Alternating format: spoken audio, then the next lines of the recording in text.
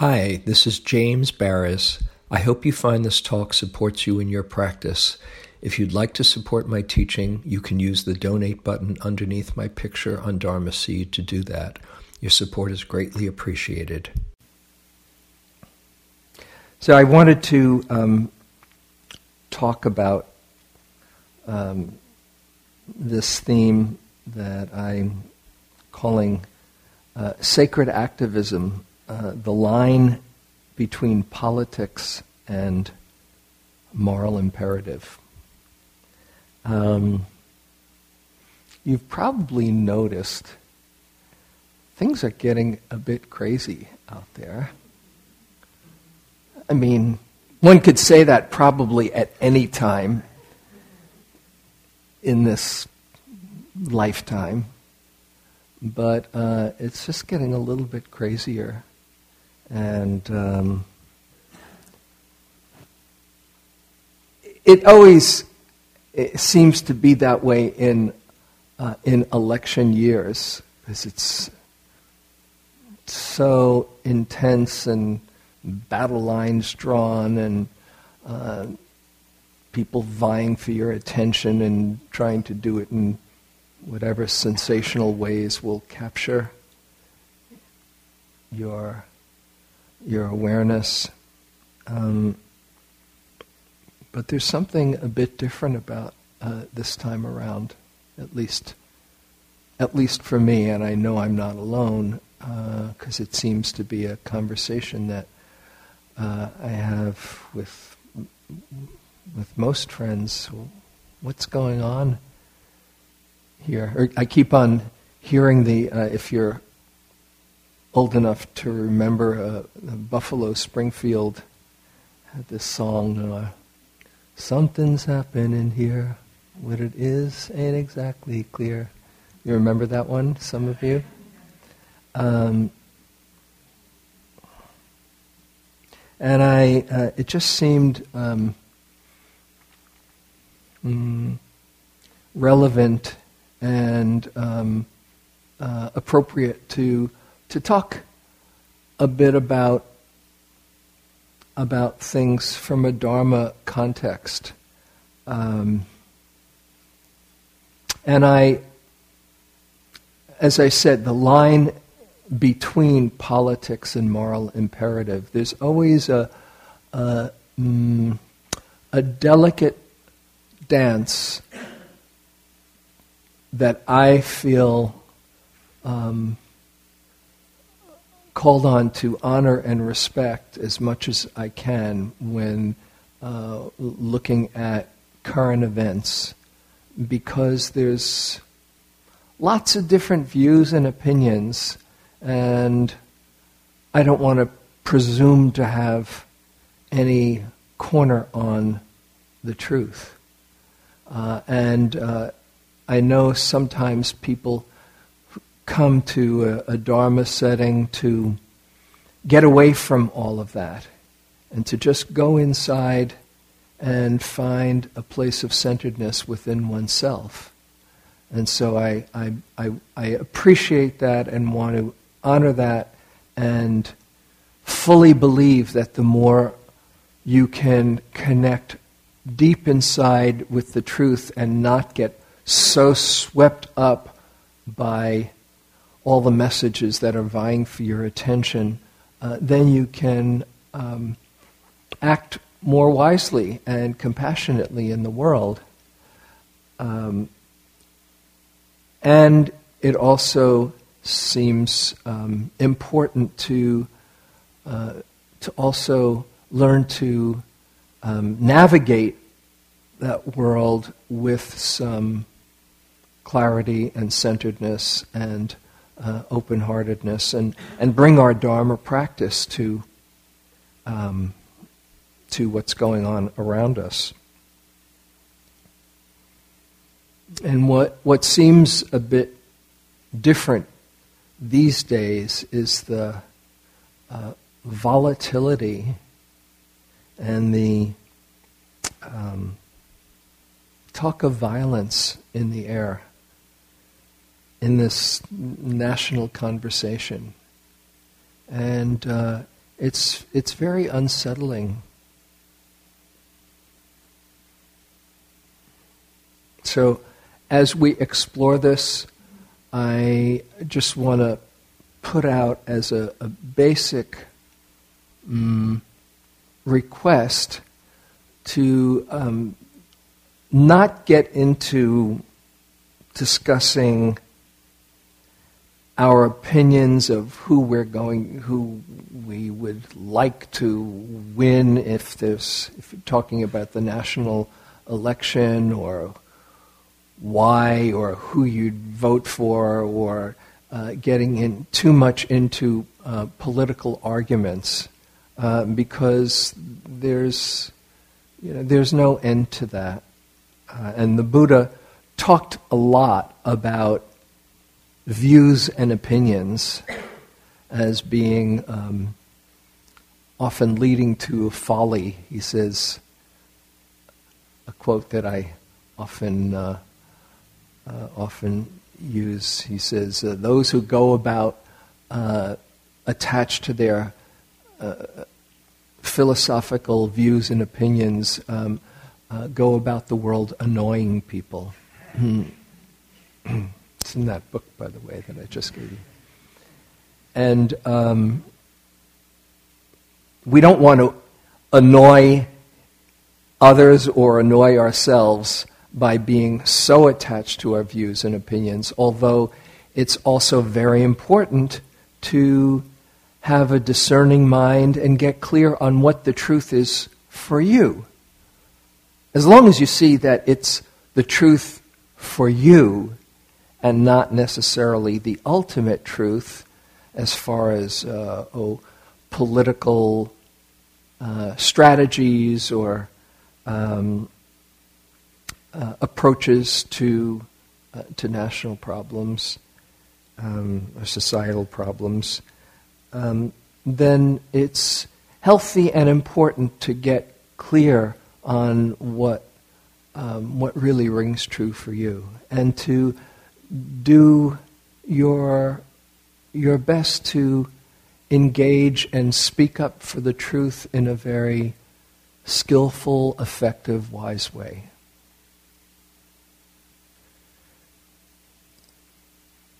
That said, when someone is advocating hate and violence, subtly or not so subtly, it's also important to speak up. So it's a tricky thing to not be attached to our views, but to stand up for justice and wise and skillful behavior. I had a few quotes I wanted to share. By the way, don't expect to get the final answer for this. We're just going to explore together. Yeah. So you can let go of that. But this is all for us to reflect with each other and see what's true for us inside. This is Desmond Tutu. If you are neutral in situations of injustice, you have chosen the side of the oppressor. He goes on to say, if an elephant has its foot on the tail of a mouse and you say that you are neutral, the mouse will not appreciate your neutrality. And this is Martin Luther King. He says, the hottest place in hell, this is Martin Luther King, the hottest place in hell is reserved for those who remain neutral in times of great moral conflict.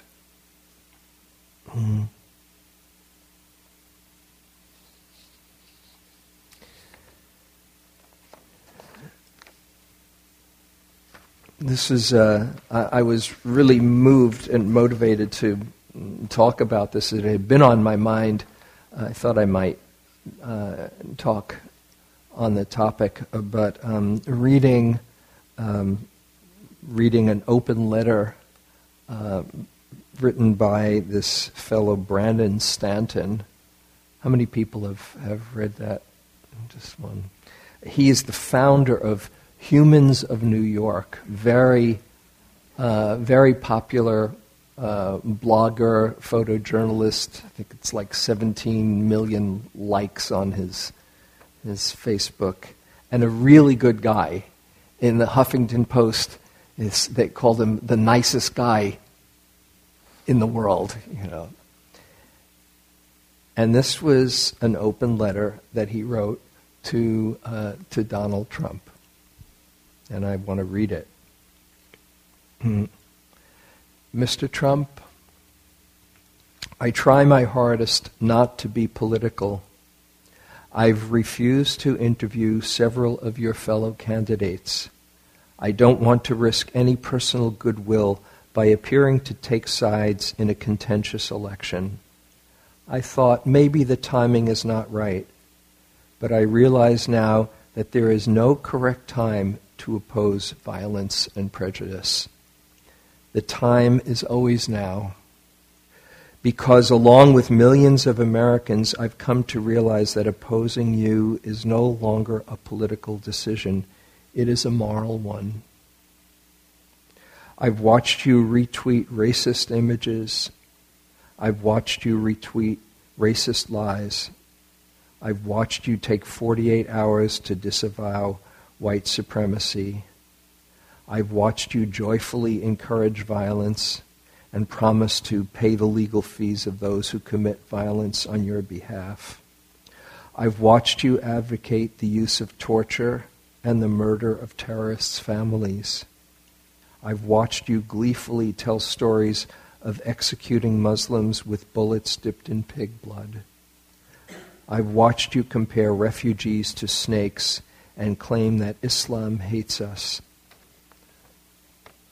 I'm a journalist, Mr. Trump, and over the last 2 years I've conducted extensive interviews with hundreds of Muslims, chosen at random on the streets of Iran, Iraq, and Pakistan. I've also interviewed hundreds of Syrian and Iraqi refugees across 7 different countries, and I can confirm the hateful one is you. Those of us who've been paying attention will not allow you to rebrand yourself. You're not a unifier.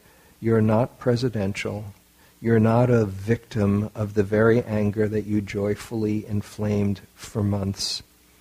You're a man who has encouraged prejudice and violence in the pursuit of personal power.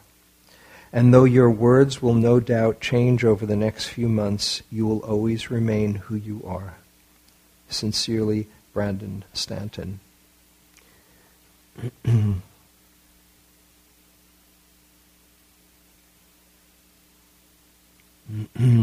This summer I was teaching some in Europe, and I was pulled to visit Berlin. I mentioned it here when I got back from my trip. I'd never been to Berlin before, but I'd heard of how progressive and hip a place it is. It's kind of the place in Europe these days when people say, where to go. It's where everything seems to be happening, and the consciousness is so forward-moving. It's kind of like, the Bay Area of Europe, if I can be so, ethnocentric or metropolitan-centric. But that's why we are people called Berkeley Berkeley here in most of the rest of the country. And I was pulled to go there because it just really was curious to me how the center of such hate 60, 70, 80 years ago, 90 years ago, could open up to this very, very progressive thinking place. And I was there by myself for about 5 days. And the thing that's... I visited the Jewish Historical Museum and the German Historical Museum, among other things. And the visit to both, particularly the German Historical Museum, really has stayed with me. It's 2 floors, and the second, you start out on the second floor, the whole history of Germany from medieval times, before medieval times, the 900s, 1000 or so, to the unfolding of history, all the way up to the Weimar Republic, just after World War I.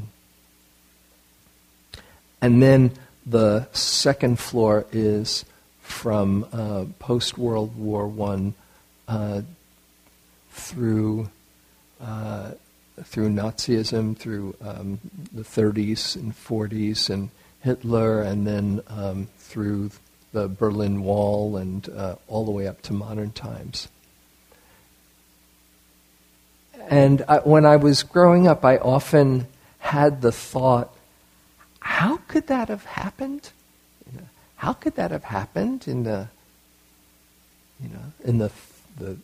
20s and 30s and 40s? How could a very, very intelligent society be so swayed under some demagogue who put a trance over people?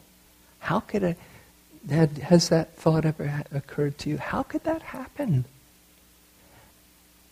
And then just seeing it, seeing cause and effect, cause and effect, cause and effect, it was just connecting the dots, and it became so much clearer that when there's shaming and humiliation and hardship and fear gets stirred up, the human mind is capable of anything. And rather than pointing to any one particular country or peoples, it's just seeing cause and effect about how the human mind can be shaped. And when you think about it, Germany is as far as intellectual and intelligent, sophisticated, modern, so-called modern civilized thought, Germany is pretty up there.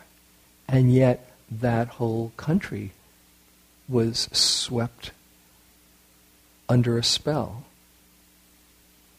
And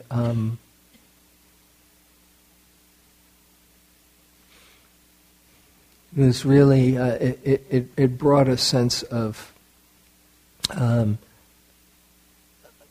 humility and compassion for the human experience, and thinking, oh,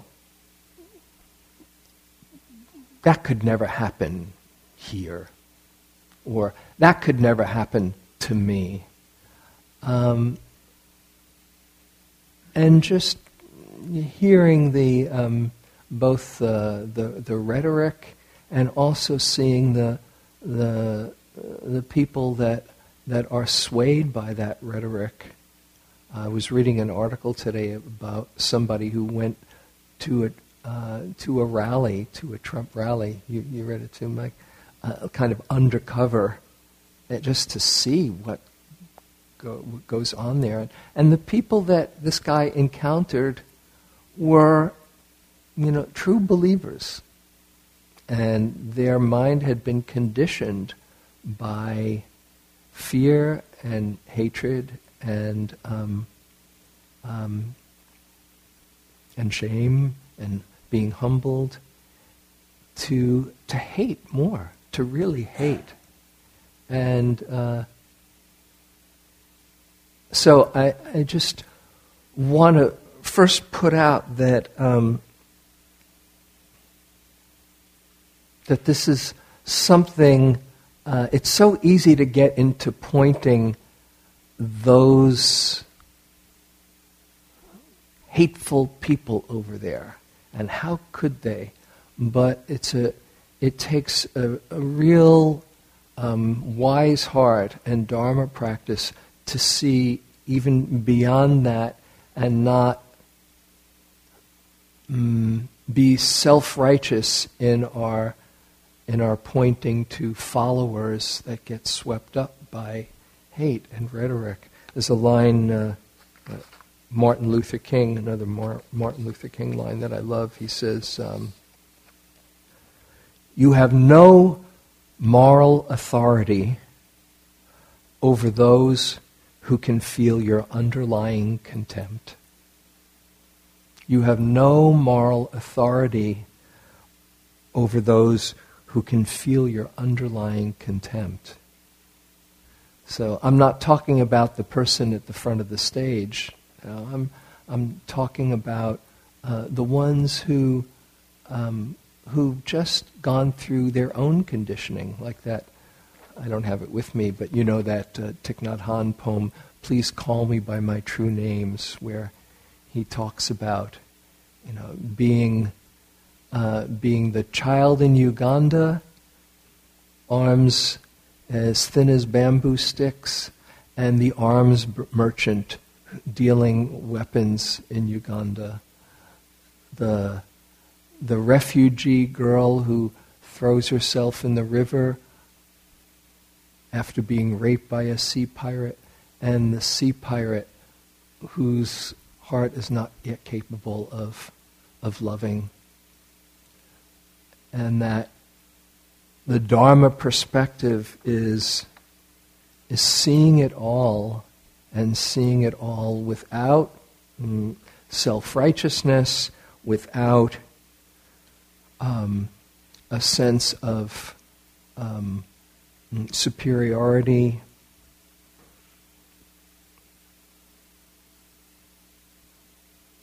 And sometimes Dharma practitioners are either reluctant to get into discussions like that, or overzealous, thinking, I know the right way, I have the Dharma.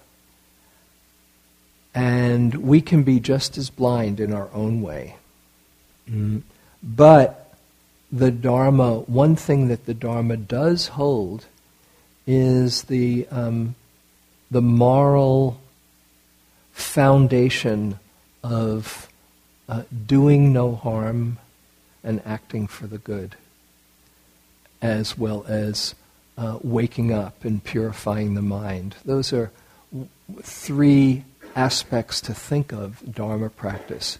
Doing no harm as best as one can, although there's no way you're going to please everybody, so let go of that right away.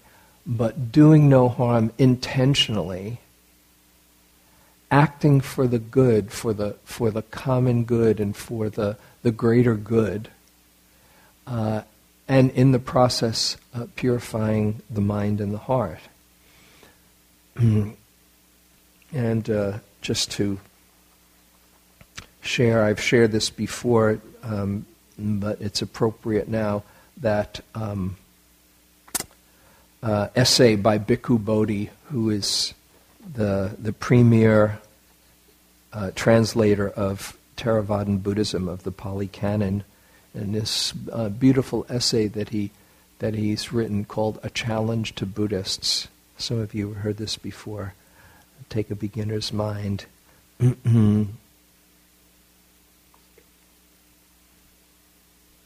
If Buddhism in the West becomes solely a means to pursue personal spiritual growth, I'm apprehensive that it may evolve in a one-sided way and thus fulfill only half its potential. Attracting the affluent and the educated, it will provide a congenial home for the intellectual and cultural elite, but it will risk turning the quest for enlightenment into a private journey that, in the face of the immense suffering which daily hounds countless human lives, can present only a resigned quietism.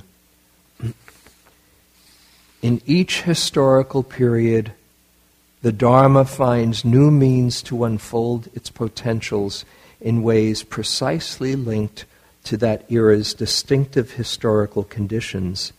I believe that our own era provides the appropriate historical stage for the transcendent truth of the Dharma to bend back upon the world and engage human suffering at multiple levels, even the lowest, harshest, and most degrading levels, not in mere contemplation, but in effective, relief-granting action, illuminated by its own world-transcending goal. The special challenge facing Buddhism in our age is to stand up as an advocate for justice in the world, a voice of conscience for those victims of social, economic, and political injustice who cannot speak up and stand up for themselves. This, in my view, is a deeply moral challenge, marking a watershed in the modern expression of Buddhism. I believe it also points in a direction that Buddhism should take if it is to share in the Buddha's ongoing mission to humanity.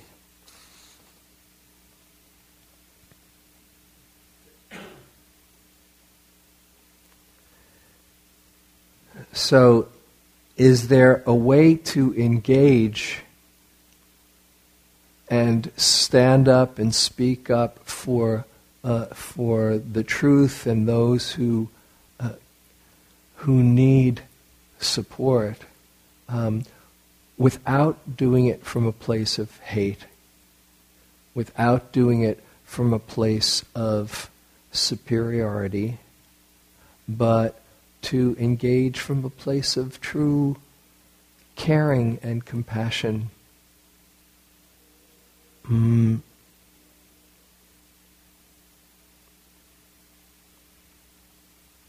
The Dharma, as I shared recently, I just did this day-long on climate change with my friend Bob Doppelt just last weekend at Spirit Rock. And as he said, I shared it here, the Dharma holds the key. It holds the key, he said, to addressing climate change and as well addressing the real dangers to our society. And it holds the key because we can practice coming from a different place in our caring and activity. And I don't know if I mentioned it recently, Arnold Toynbee, the great historian from the 20th century, had this amazing insight. He said that he thought, looking back on the 20th century, that perhaps the most significant development in the 20th century will have been Buddhism coming to the West. And he was like the really most respected, or one of the most respected historians. Buddhism coming to the West. Not that we have all the answers, but there's something quite insightful and prophetic about that as the mindfulness revolution has taken over, whether you call it Buddhism or consciousness, that there is a tremendous growth of consciousness in the world these days, and mindfulness somehow is a vehicle for a lot of that consciousness. So what do we have to offer in these strange and crazy times? So I'll just offer a few comments, and then I want to have all of us explore together and find out what's going on in there for you as you can reflect within yourself. For one, the way I understand what the Buddha said about the source of all suffering, he said the source of suffering is ignorance, is not seeing clearly. And when he used the word ignorance, avidya, he wasn't talking in a pejorative way, saying, "You dummy, you stupid jerk." That's how we often hear of somebody says, "Oh, they're ignorant." But he's talking about not seeing clearly, just that the veil obscuring the vision. That's why he taught. He saw that there were many who had just a little bit of dust covering their eyes, and as soon as they could see the truth, they could see and understand what he understood. And so when people do things that are hurtful and cruel, they are acting out of ignorance in one way or another. When somebody is swept up in the hateful rhetoric, they are just confused and not seeing clearly. And when somebody is spouting the hateful rhetoric, they also are confused. They might be hungry for power and know very well how to manipulate the mind, but there's a bottom line ignorance in not seeing where true happiness lies. And there's a deep karmic price to pay for acting in that way that creates more suffering. So that's the first thing, to see that the real villain is ignorance, not those people out there, and that we have it within ourselves. Here's another quote. I read this just at the Joy Course this last week. This is from Alexander Solzhenitsyn. He says, "If only it were all so simple. If only there were evil people somewhere insidiously committing evil deeds, and it were necessary only to separate them from the rest of us and destroy them. But the line dividing good and evil cuts through the heart of every human being, and who is willing to destroy a piece of his own heart?" And when he says evil, one could simply also say ignorance. Ignorance and wisdom exist in all of us, unless we're fully enlightened. There's something that we can see. That's one of the gifts of sitting and watching your own mind, as you do in meditation practice. It's humbling, isn't it? You say, "Oh my goodness, I can't believe what's going on in there." That's a good thing to see, if you're not completely collapsed under the being humbled. But when you see it, oh, that's what goes on in the human mind and in the human heart. And the trick is to not take it personally and to hold it with a compassion that is bigger than those fearful, confused thoughts.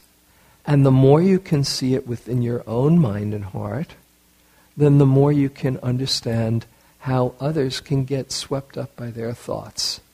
And this is the foundation, the basis for compassion. So to really appreciate being willing to look at the confusion inside and be very humble about it. Humility is the key. I've mentioned this before. Just to see, there but for the grace of God go I, as that person does whatever bizarre thing or seems bizarre to you. So that's the first thing. Just seeing the real villain is ignorance, not seeing clearly. And that's where mindfulness is such a gift, because the basic idea is, once you see things clearly, there's peace in the heart, there's freedom, there's kindness, there's wisdom, there's love, there's compassion.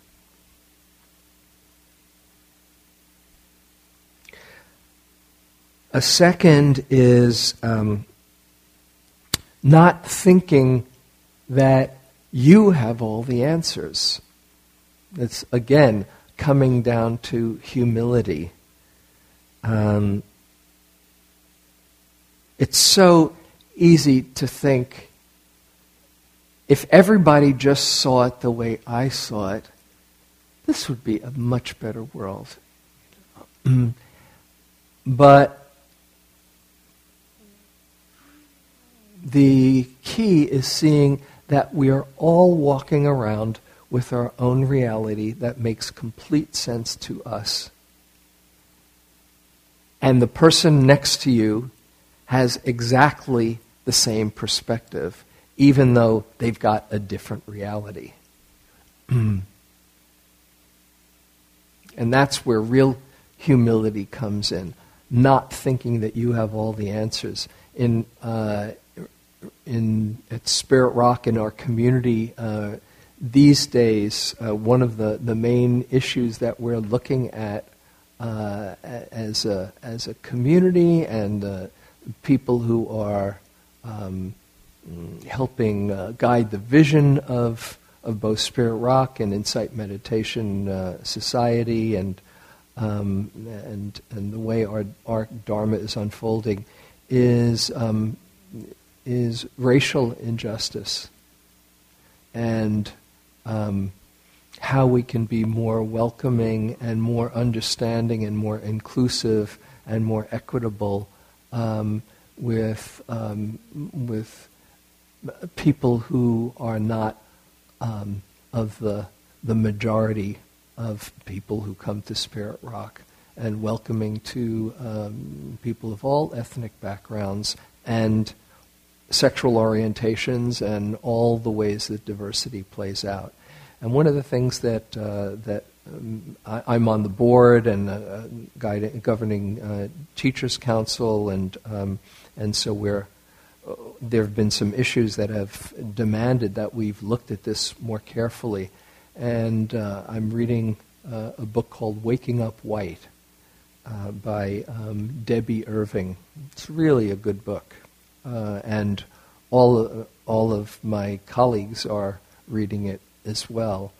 And it's so humbling to see the blind spots that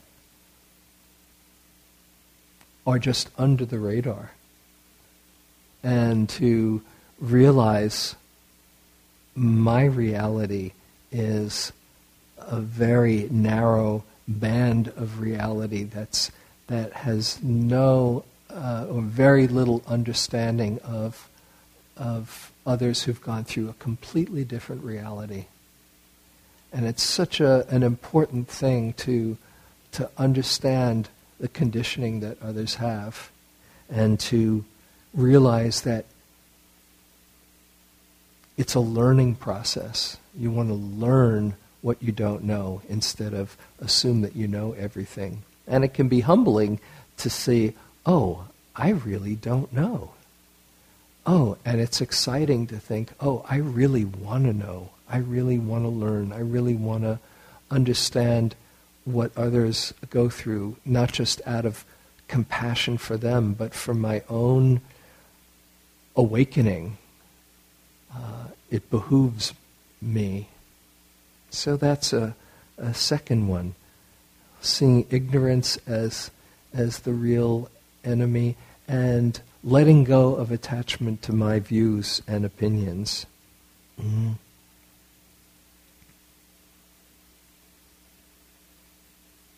Along with that comes a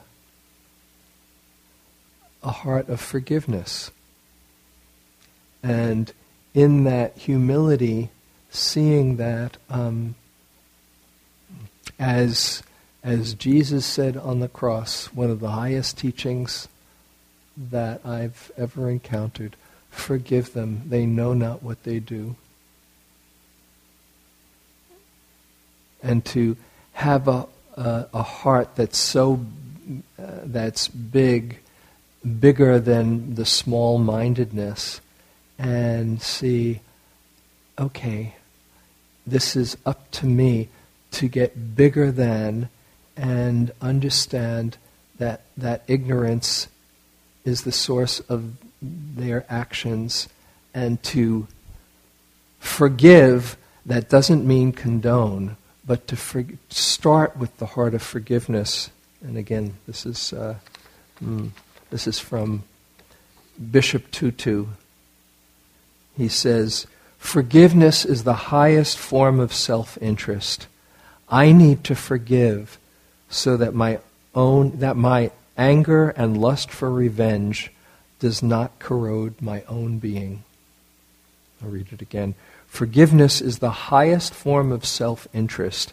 I need to forgive so that my anger and lust for revenge does not corrode my own being. And this is Martin Luther King.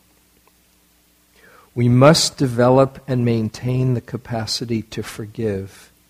One who is devoid of the power to forgive is devoid of the power to love. There is some good in the worst of us and some evil in the best of us. When we discover this, we are less prone to hate our enemies. So, seeing the ignorance as the enemy, not holding on to our views, forgiveness, and then to act with fierce compassion. Not just to say, it's cool, all right, I'll just kind of be quiet and let things take their course. If you're upset or unsettled by injustice, it disturbs the mind or the heart not to do anything. But can you do it from a place of kindness and love and compassion? Fierce compassion. Fierce compassion is not namby-pamby. It's strong, like Martin Luther King. What an amazing example, who was willing to meet the violence with love, or Gandhi, or Desmond Tutu, or Nelson Mandela, to really be willing to do what for you feels like a stretch, and to speak up for truth, and when there's harm being done, to do what you can to mitigate that harm while not creating more hatred and harm. This is Martin Luther King one last time. I have it here.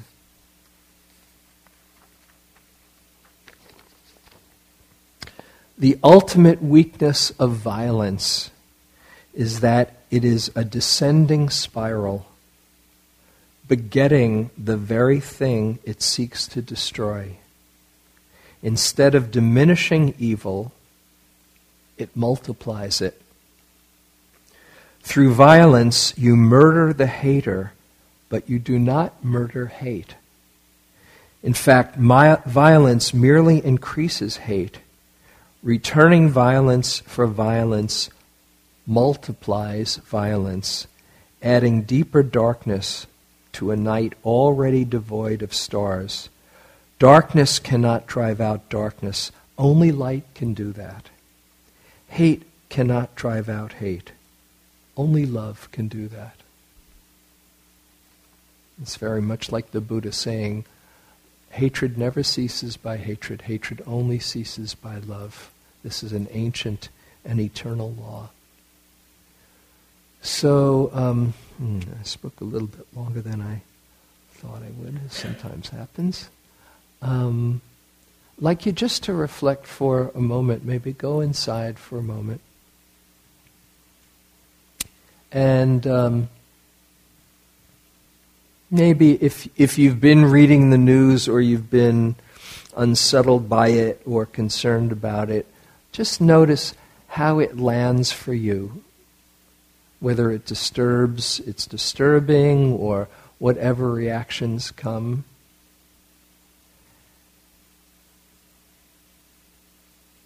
And from the wisest place inside of you,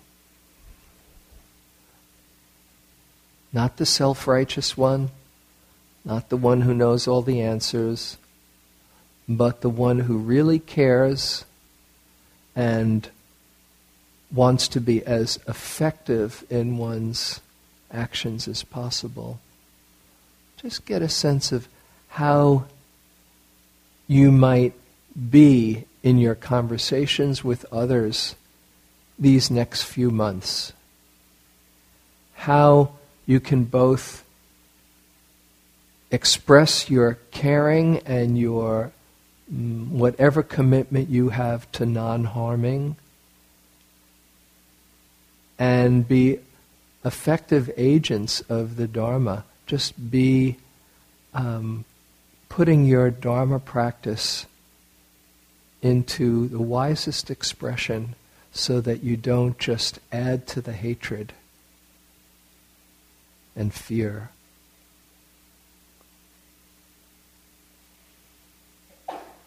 You might imagine different conversations that you might have with others. What is your heart like as you're talking or listening, which might be at least as important?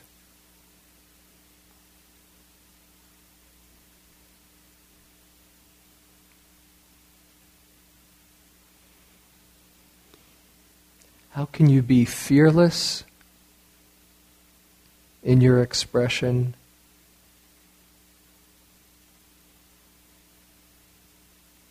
yet centered and coming from wisdom and compassion?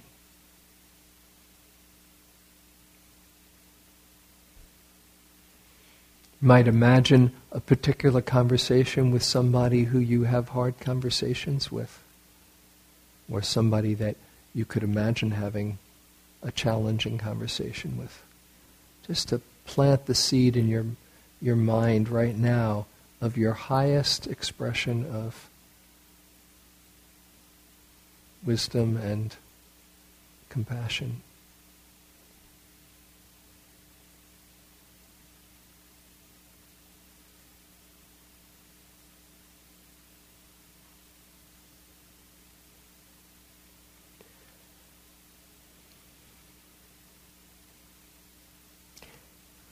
And as you do, see this as a very rich part of your Dharma practice, not just something that you squeeze in,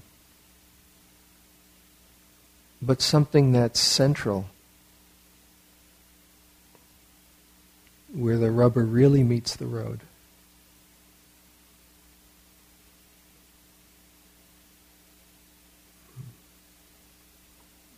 And expressing it as an offering just to bring more consciousness into the world.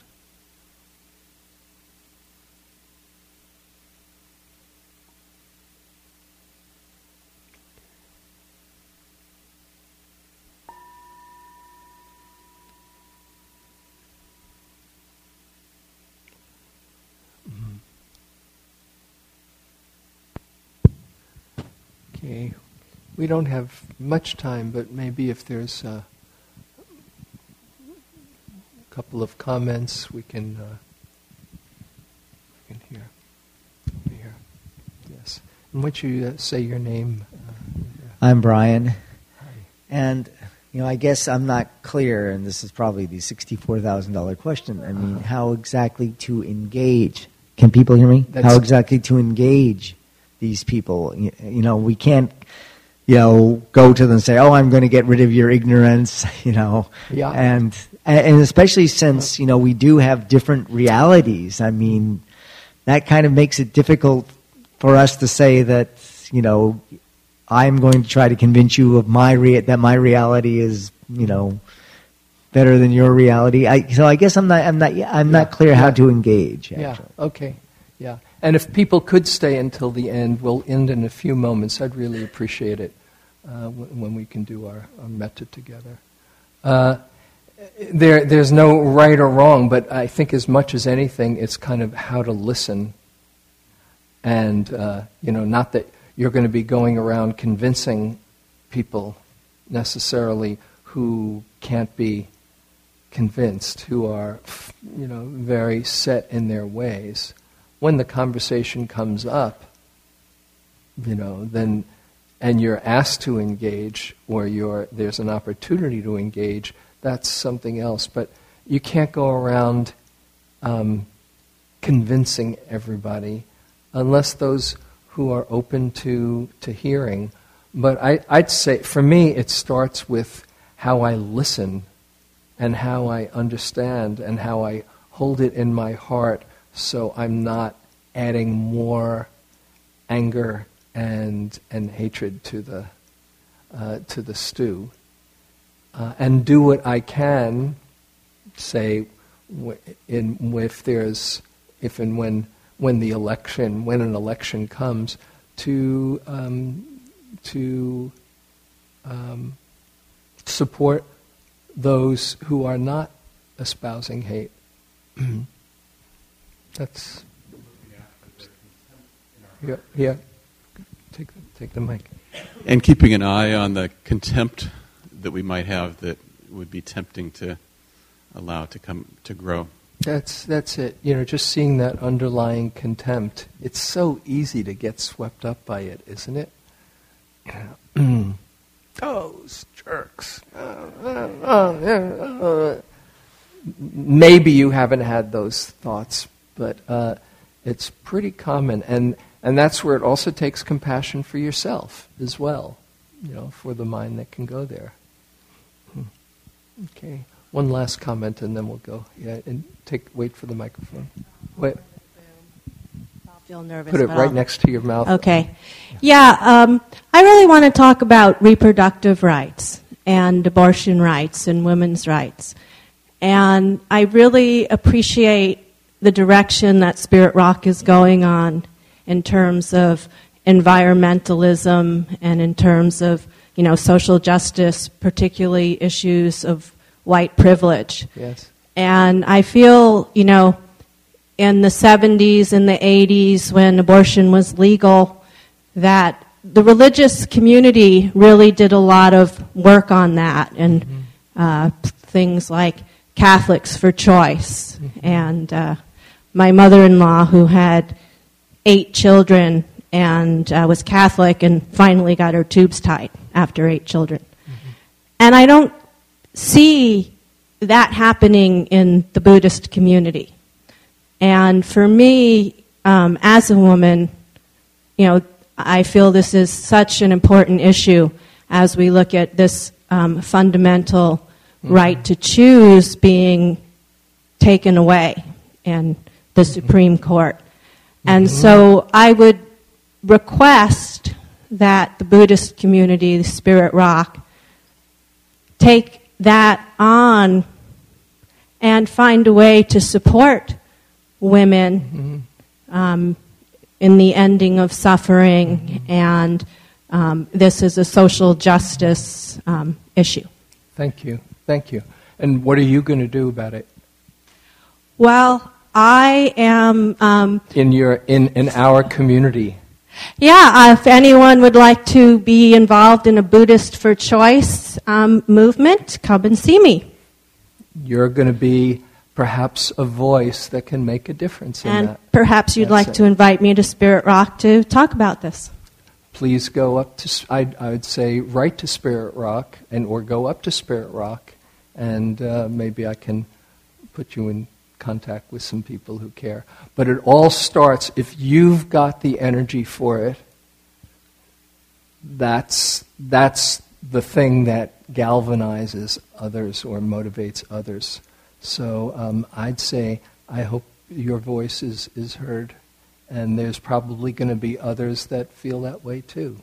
And particularly in this coming election, whether it's Buddhist community or working in other spheres, follow your heartbreak, as Andrew Harvey says, where your heart is really needing to, is really feeling care.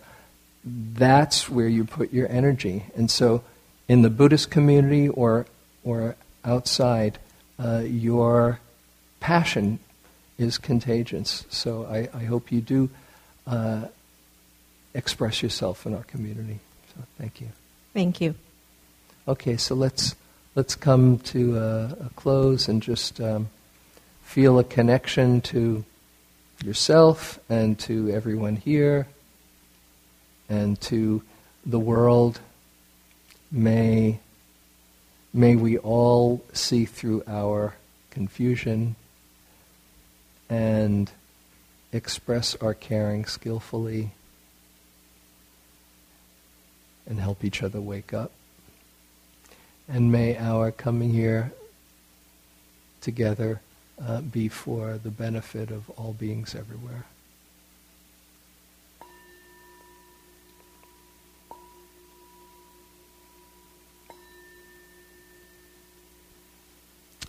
Great. Thank you very much. Have a good week. See you next week.